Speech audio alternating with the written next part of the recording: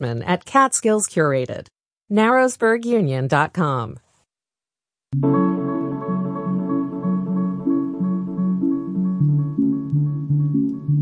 Good evening. Welcome to the Local Edition news and information, keeping you connected in the Catskills, Northeast Pennsylvania.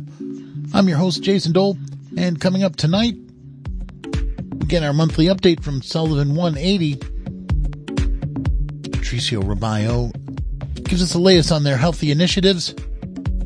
We're about to do our live weekly check-in with Wayne County, continuing our exploration of what county government does for residents.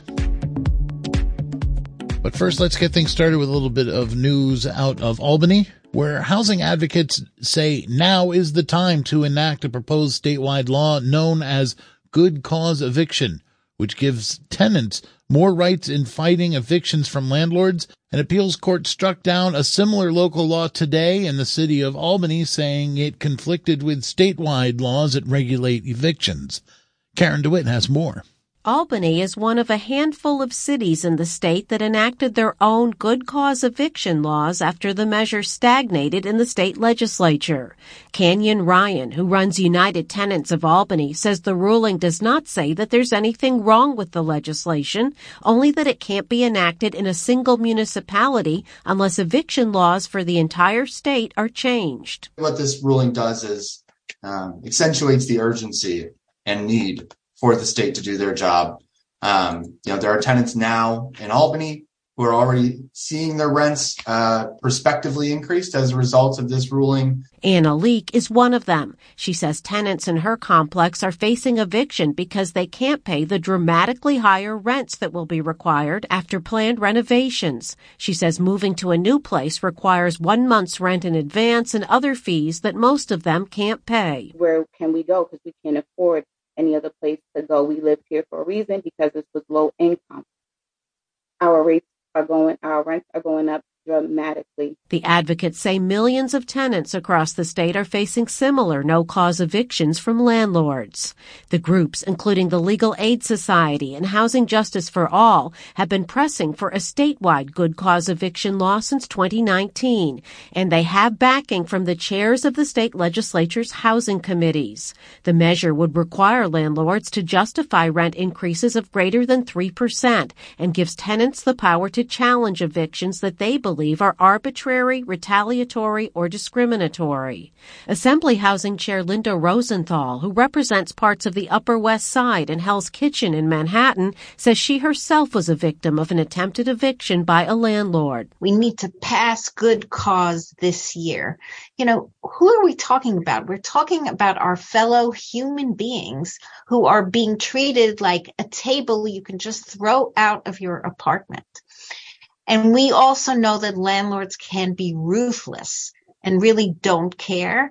That's why the law has to force them to abide by rules and regulations. Governor Kathy Hochul announced a plan to facilitate the building of 800,000 more housing units over the next several years to help ease the housing shortage, but she did not include the good cause eviction measure as part of her plan. The governor, asked by reporters in Albany earlier this week, did not directly answer whether she supports the measure, saying instead she wants to focus on the proposals she's already laid out. We put forth the plan that we're going to be working on this year already. Hochul's plan, included in her budget proposal, would help builders put up more housing units quickly by strengthening the state's ability to override restrictive local zoning laws and fast-tracking some environmental reviews. Assembly Housing Chair Rosenthal says while it's fine to build more housing, it's more effective to help keep people in their existing homes. Senate Housing Committee Chair Brian Kavanaugh says the good cause measure needs to be part of any housing package that the governor and legislature ultimately decide on. We've been talking now for a while about doing a comprehensive package. That comprehensive package will not be complete without basic tenant protections. The Housing Committee chairs say there's a chance there could be an agreement on good cause legislation as a standalone bill, and that it could be approved independently of the budget before the end of the month. In Albany, I'm Karen DeWitt. Thank you to Karen DeWitt and New York State Public Radio for that report. And now it's time for us to continue with our first live guest of the evening. And following the property reassessment in Wayne County last year, residents were asking, well, what do my taxes pay for? Well, how about emergency services? Today we continue with part 4 of our continuing series that highlights Wayne County's investment in the community. And we do it by talking about the ins and outs of emergency dispatching, something that very few of us think about until we actually need to dial those numbers, 911. So to tell us more on the phone, we have Betsy Turner, Deputy 911 Director for Wayne County. Betsy, welcome to the program. Hi, thanks so much for having me. So I guess we should start off by asking what kind of what do you do as a dispatcher, and what kind of equipment do you use? So that's a really good question. Actually, we have 5 consoles within our comm center. Each of those consoles consist of 7 screens. So each dispatcher is looking at 7 screens as they're processing 911 calls. They have a phone system, of course, that's capable of handling 911 trunk lines along with admin lines. For those medical alert alarms and those alarm company calls, they come in on our admin lines. We have that phone system that's hooked to our computer-aided dispatch system. So when the information comes in on the phone, it gives us a location and callback information. We verify that with all of the callers, but that information is automatically pulled over to our computer-aided dispatch system. Once they process the calls and they get all the information and they know what's needed for the emergency, they switch over to our radio system, and they set tones and they send the emergency responders that need to go to help out. They also have what we call an automated vehicle locator, and that is in our EMS, in our advanced life support vehicles. So if the need for the emergency requires a medic, they can send the closest truck to that emergency so that the time is of the essence with a response for the emergency. Now you're the deputy 911 director in Wayne County. So I assume there's a director who's not the deputy. Are there what kind of employees do you have? Do you have anybody else besides the 2 of you to person this control center? Yep. So I have 12 full-time dispatchers. We have a full-time CAD administrator, and then the deputy director, which is me, and then the director, Cheryl Hunter. So there's, a staff of 15, but we manage 24 hours a day, 7 days a week, and we are actually fully staffed. So that's a very big thing in our world at 911 centers. It's not easy right now. There's a lot of centers that are lacking staff, but we're very fortunate. Wow. So 15 people. I was just wondering, like, how to keep things on 24 hours, a 911 center 24 hours for Wayne County. I mean, that's it feels like a lot of folks, but I think when you got to be there 24/7, it doesn't feel that way to you. Yeah, no, their shifts are 2 8s and 2 12s to get in their 40 hours, and we overlap a little bit. So at minimum, there's 2 on staff. Most likely there's 3. And of course, during storms and any events that are going on, like we have people on standby that are close, or we pull in extra staff. So we do manage very well for our call volume and where we're at. We do very well with the staffing that we have. How do they get trained up to be able to do this kind of work? So initially, when they come in as a trainee, they're in a 12-week training program. At the end of that 12 weeks, and during that 12 weeks, they learn call-taking skills for police, fire, and EMS, along with emergency management. They learn radio skills. We go through regulations. We go through protocols, standard operating procedures for everything on the EMS side, the police side, the fire side. And when they complete those 12 weeks, they go into the room and start answering phones with a certified training officer accompanying them and listening in and able to take over the phone should something come in that they're just not quite ready for. But 12 weeks, and then after that, we do training in Con Ed every month and webinars as we need. Something changes, we go through training and keep up on everything. Oh, how about the equipment? So you're keeping the people, up on training. What's the status of your equipment that you actually work with? So our phone system and our CAD system went in 2016. We've had software upgrades, refreshes. Since then, we are looking at a kind of a big deal for our CAD server currently. We're going through that now.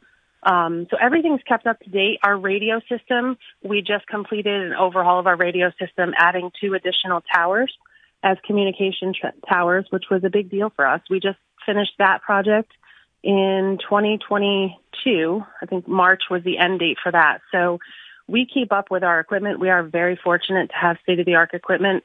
Everything functions improperly. We have great maintenance with our vendors, good working relationships. So our equipment is up to par as well as our people. That's great. So when is this stressful work on an individual? Because I can imagine there's long stretches of time where you're not hearing from folks, but when you do, you're hearing from people who may well be having the worst day of their lives, whether it's a medical emergency or if they're actually in some kind of danger in a criminal situation. You need a fire or health, medical or police response. Somebody might be having a bad day. What's that like for the dispatchers? So that's a very, very clear picture of what we go through. There are times where it is not busy and there's not much going on and the phone rings and that changes. And it is usually the person's worst day of their life when they call. And the dispatchers are phenomenal at what they do, the calm and coolness in their voice, and they get what the information that they need. They try their best to comfort the callers. It's hard when you're not doing that hands-on when somebody's in the frantic state that they're in, but they do a phenomenal job getting the information, even when people are, not thinking clearly. They can't really form a sentence, let alone with the tragedy that's going on in front of them. So the dispatchers do a great job relaying that information to the first responders, whether it's police, fire, EMS, and you kind of walk them through it and stay with them. My guys will stay on the phone with them until somebody gets there with them, depending on the situation. They all have certifications that they can offer pre-arrival instructions if it's some type of medical emergency. Fires, they're asking people to get out. They're kind of talking them through and getting them to the point where the first responders making contact with them. And do you talk to the emergency services folks in between calls? What's the relationship like between, the dispatchers and the people that actually do the emergency services? So that is a really great question. And I think what makes us a little bit unique, I'm not sure how other centers are. I know there's some that have responders within their centers, but all but 2 of my dispatchers are actually first responders out in the field, whether it's fire or EMS. So they all get that hands-on kind of ending to a call. Even though they can't help out their callers, the next day they're going out, they're on an ambulance, they're on a fire truck, they're making a difference. So I feel like that's a healthy mental aspect of it too, because they get to see that end result and get to help people one-on-one. The relationship with the fire and the EMS and the police is amazing. They know their voices, they know how somebody's dispatching. If one dispatcher is saying something, they know the severity of that call. So after you work with people for so long, and I'm sure you can attest in any line of work, you get to know people. Yeah. And it's the same with us versus them. If you have an officer call over the radio, if he's in a bad situation. Your heart sinks and you do what you have to do, but the tone of their voice. Same with fire and EMS. And they know our voices. So it's a unique relationship because a lot of times they never meet us. It's all over the radio, so they're going by our voice only, and sometimes it's shocking when you meet them face to face. It's often shocking when you meet somebody who you've only ever heard over the radio. I've spent a lifetime having that experience, given my profession. Right, yeah. Different part of radio, though. Betsy, we're going to have to go in just less than a minute, but in that time, I'm wondering, is there anything that you want folks to know about what it is that you do that they may not know? I think that 911 is an unbelievable job and a career to have. I think that people don't understand the amount of training and the fluency that goes along with it. I am very proud of my staff. I'm very proud to go to work every day and be a part of a team. Our equipment is, outstanding. The support that we have from our commissioners is amazing. We are state of the art. We're matching centers that are statewide, Delaware State, where our equipment is where we need to be, and our staffing is exactly what we need to make those resources happen. That's great. Well, I want to thank you so much for taking the time to talk to us. Betsy Turner, Deputy 911 Director for Wayne County. Thank you so much, and best of luck in what you do for you and your whole team. Thank you. Thanks for talking to me. Have a great night. You too. Okay, and a reminder that more information about all facets of Wayne County government is available at their website, waynecountypa.gov. That's waynecountypa.gov. We're going to take a very quick break. We'll be right back.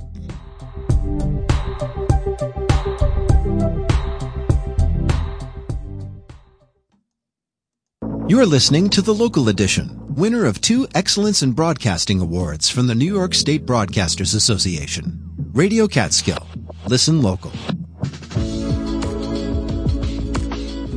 Hi there, this is Brian, host of The Secret Show, letting you know my program is moving to a new night, Friday nights at 9. Join me for a mix of indie, alternative, college rock, and pop. I'll be playing some new music mixed in with a few classics.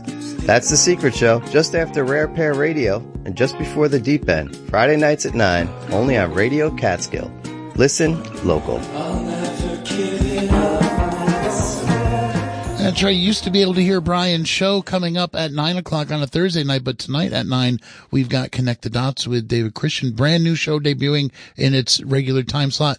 And then it's Electronic Hair Pieces with Nikki Beto coming up at 10 o'clock. Of course, it all starts local music programming at 7 o'clock with Ramble Tamble. So Ramble Tamble tonight, then 2 brand new programs in their new time slots. We're moving on here. This is the Local Edition. And Sullivan 180, nonprofit entity dedicated to enhancing the health and welfare of Sullivan County, has a regular check-in with us every month. In this month's edition, Radio Catskill's Patricio Robayo had a conversation with Anne Louise Scandadario, the Director of Community Engagement at Sullivan 180, to learn about the upcoming programs, internships, and how you can get involved.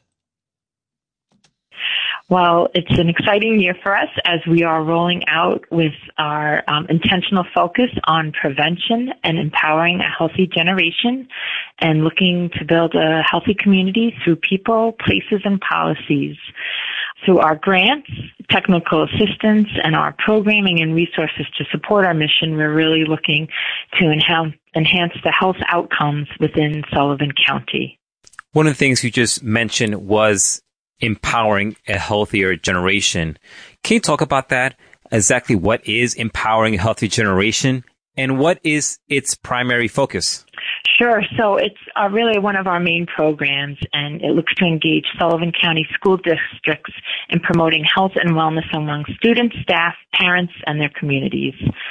The goal of empowering a healthy generation is really to create a grassroots movement that really changes policy and environments while demonstrating that the individuals, the students, and the families and the communities all have an important role to play in building a culture of health for themselves and the next generation. So we have a variety of different grants and funding available to all the school districts and school buildings throughout Sullivan County to focus on their wellness policies and planning and programming to educate and to support not only the students, but the staff and the community at large. I've seen some of this in action with the Empowering Healthy Generation. I remember seeing a salad bar in Monticello, and recently on social media, I think on Instagram, I was watching the video of someone from Sullivan 180 was riding a bike, and behind it had like a blender.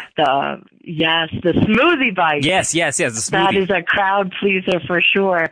Yes, it's really an introduction to individuals that between healthy choices and nutrition, with fruits and some vegetables, some healthy food choices, that you can really also have fun and be physical. The blender is on the bike and you pedal it and it gets you physically active, and you're also making a healthy food choice, a drink that you can have and share with others. So we bring that to within the schools, and some of the schools use that as an option for celebrations.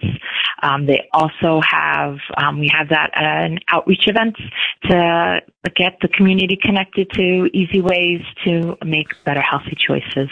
Not too long ago, we were talking to Amanda and Denise from Sullivan 180, talking about the beautification grants that Sullivan Renaissance used to have. And we talked about the merger of Sullivan Renaissance and Sullivan 180, and that the beautification grants will be transferred over to Sullivan 180. Can you talk about that and about how these beautification grants and the care of public spaces can improve the quality of life for residents in our community? Sure, absolutely. So our beautification grants, as well as our municipal partnership grants, really focus on the care of public spaces, the care of outdoor spaces. That doesn't just only speak to aesthetically what is pleasing to us, but the importance of being able to have spaces out in public and out in places that people can gather, build community, be physically engaged, maybe take a mental break from what they're doing, that it really enhances your experiences of all your senses, your visual, your sense of smell, hearing, so that it's really about an important connection to places and people, but also discovering ways in which how you connect to nature and the importance of environmental stewardship. Absolutely. I remember right before the pandemic, I was reporting on a beautification program or beautification grant in action somewhere in Monticello, in the village of Monticello. There was a corner street and the whole block was being beautified with neighbors, and Sullivan Renaissance was there, and a whole bunch of volunteers and all came to this one day. It was a couple of days actually, like a weekend, to beautify this area. They were repainting driveways. They were repurposing a tree stump that was in front of one of the neighbors' house and beautifying that. It was really sort of a great experience of seeing everyone come together.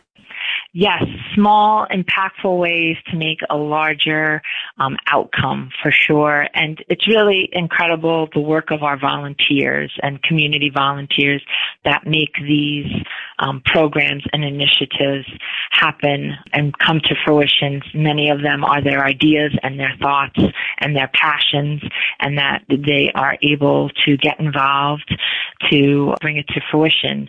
We really focus on support from our partners as well as with the volunteers for a grassroots opportunity to make a difference, whether it's at a school, at a park, in your community. There's so many different ways to connect and get involved. Everyone really has a role and a part to play. If someone wants to be in that role and take part of this, I mentioned before that this beautification grant in action I saw, there was a lot of volunteers and a lot of interns. Can you talk about the internships and other volunteer opportunities and what types of roles are available? Absolutely. So our volunteers, there's so many different ways. We have our community volunteers who are really step up and help lead some of our grant programs. They request a grant and then they help get other volunteers to help execute the project. Then we also have our Sullivan 180 Volunteer Corps, and those are individuals who we can connect, and they support our projects as well as our mission in outreach with events. They could help us with some of our trainings and workshops. They could help us out in the office. There's a wide variety of ways that individuals can get involved, as well as our community health champions, which are individuals who have specific interest and skills in some area of health that then help lead smaller groups or workshops or trainings for us, and really helping to educate and get individuals more aware in how to take steps to better their health. And then one of my favorite initiatives programs is our internship program, which is available for Sullivan County residents 16 to 20 years old. The program runs from mid-May to the end of August, and it's a paid internship, and individuals are connected to programs throughout and projects of Sullivan 180 throughout Sullivan County. They work alongside community volunteers, and they help bring the project to fruition. And that might be watering, that might be weeding, that might be planting, that might be helping doing some litter plucking. So it's really connecting, engaging with your community. But there's 6 sessions where we focus focus on leadership, self-development, public speaking, and networking that the interns take a part of leading up to our day of service. It's really a wonderful program, and it's also wonderful for these young individuals to get to connect to other young individuals who live throughout Sullivan County. You mentioned the networking, and I know that's such a very important part of a young person's life, making that transition from high school to college, from college to the working world. Those people they meet during their internship sometimes could lead to other things. You speak to somebody and years later they could remember you, or just keep connections with companies. And, one day they could be offering you a job and they say, hey, I know this kid who was watering our plants all the time. He looked like he had a great outlook. And those connections could be so valuable in the future. Absolutely. I think if I could go back numerous years and really realize the importance of that networking piece and that really interconnectedness of our community that lends support and guidance to each other, that if I had learned that at a younger age, I probably would have valued it much differently. And the other thing that the Southern 180 has is community development, the community development program. According to your brochure, it challenges municipalities, schools, and other organizations to weave community health civic engagement. Can you talk more about the community development program and how does it support and encourage municipalities and schools? Sure. So the Municipal Partnership Grant Program really kind of focuses more on municipalities, and some of it is also within the school districts to look at a bigger picture, a broader picture of how they support care of public spaces, as well as with our new focus and encouragement of how are they focused on youth and engaging youth, whether it's within their programming or their support of their grant programs. There's so many wonderful public spaces throughout all of the 21 municipalities and villages throughout Sullivan County that we really look to provide funding support, but also planning and programming support with encouraging volunteers, with encouraging our internships, with encouraging all the great youth programming in general, but also under community development, we have our neighborhood revitalization grants that really look to support smaller, like block revitalization or engagement in a neighborhood, kind of like maybe creating a pocket park or focusing on street art or cultural celebrations, and how we connect individuals together and discover and build a community. You're talking about grants, so I'm assuming that means there are deadlines to these grants. Can you talk about the names of these grants and their deadlines? Sure. So some of our programs are a rolling deadline that are ongoing, and then some have a more specific deadline, which quite a few of those are in March. But really, realistically, if anyone wants to talk about a grant or talk about an idea, they should look to connect with Sullivan 180 by reaching out to us and giving us a call at 845-295-2680, and whoever answers the phone will definitely connect you with the right staff member to be able to guide and support and maybe bring some of your thoughts and ideas to fruition. And just once again, if those who wants to get involved with Sullivan 180, that number that you just gave is also the best way to get in contact with the organization, right? Correct. Or they can give us an email at info@sullivan180.org. And Louise, before we go, is there anything else I have not touched on that you want our listeners to know about? Just, I feel like the encouragement that we hope that you look and discover more about our programming, our initiatives, our grants, and potentially our volunteer opportunities, and that once again, everyone has a role to play and everyone can do something. And so that we hope that they can connect with us to help support the mission of building a healthy community 1 degree at a time. Absolutely. And that phone number, again, one more time, is 845-295-2680. Find them online at sullivan180.org or email them at info@sullivan180.org. We were talking to the Director for Community Engagement at Sullivan 180. Thank you so much for joining us on the program and letting us know everything that Sullivan 180 has to offer.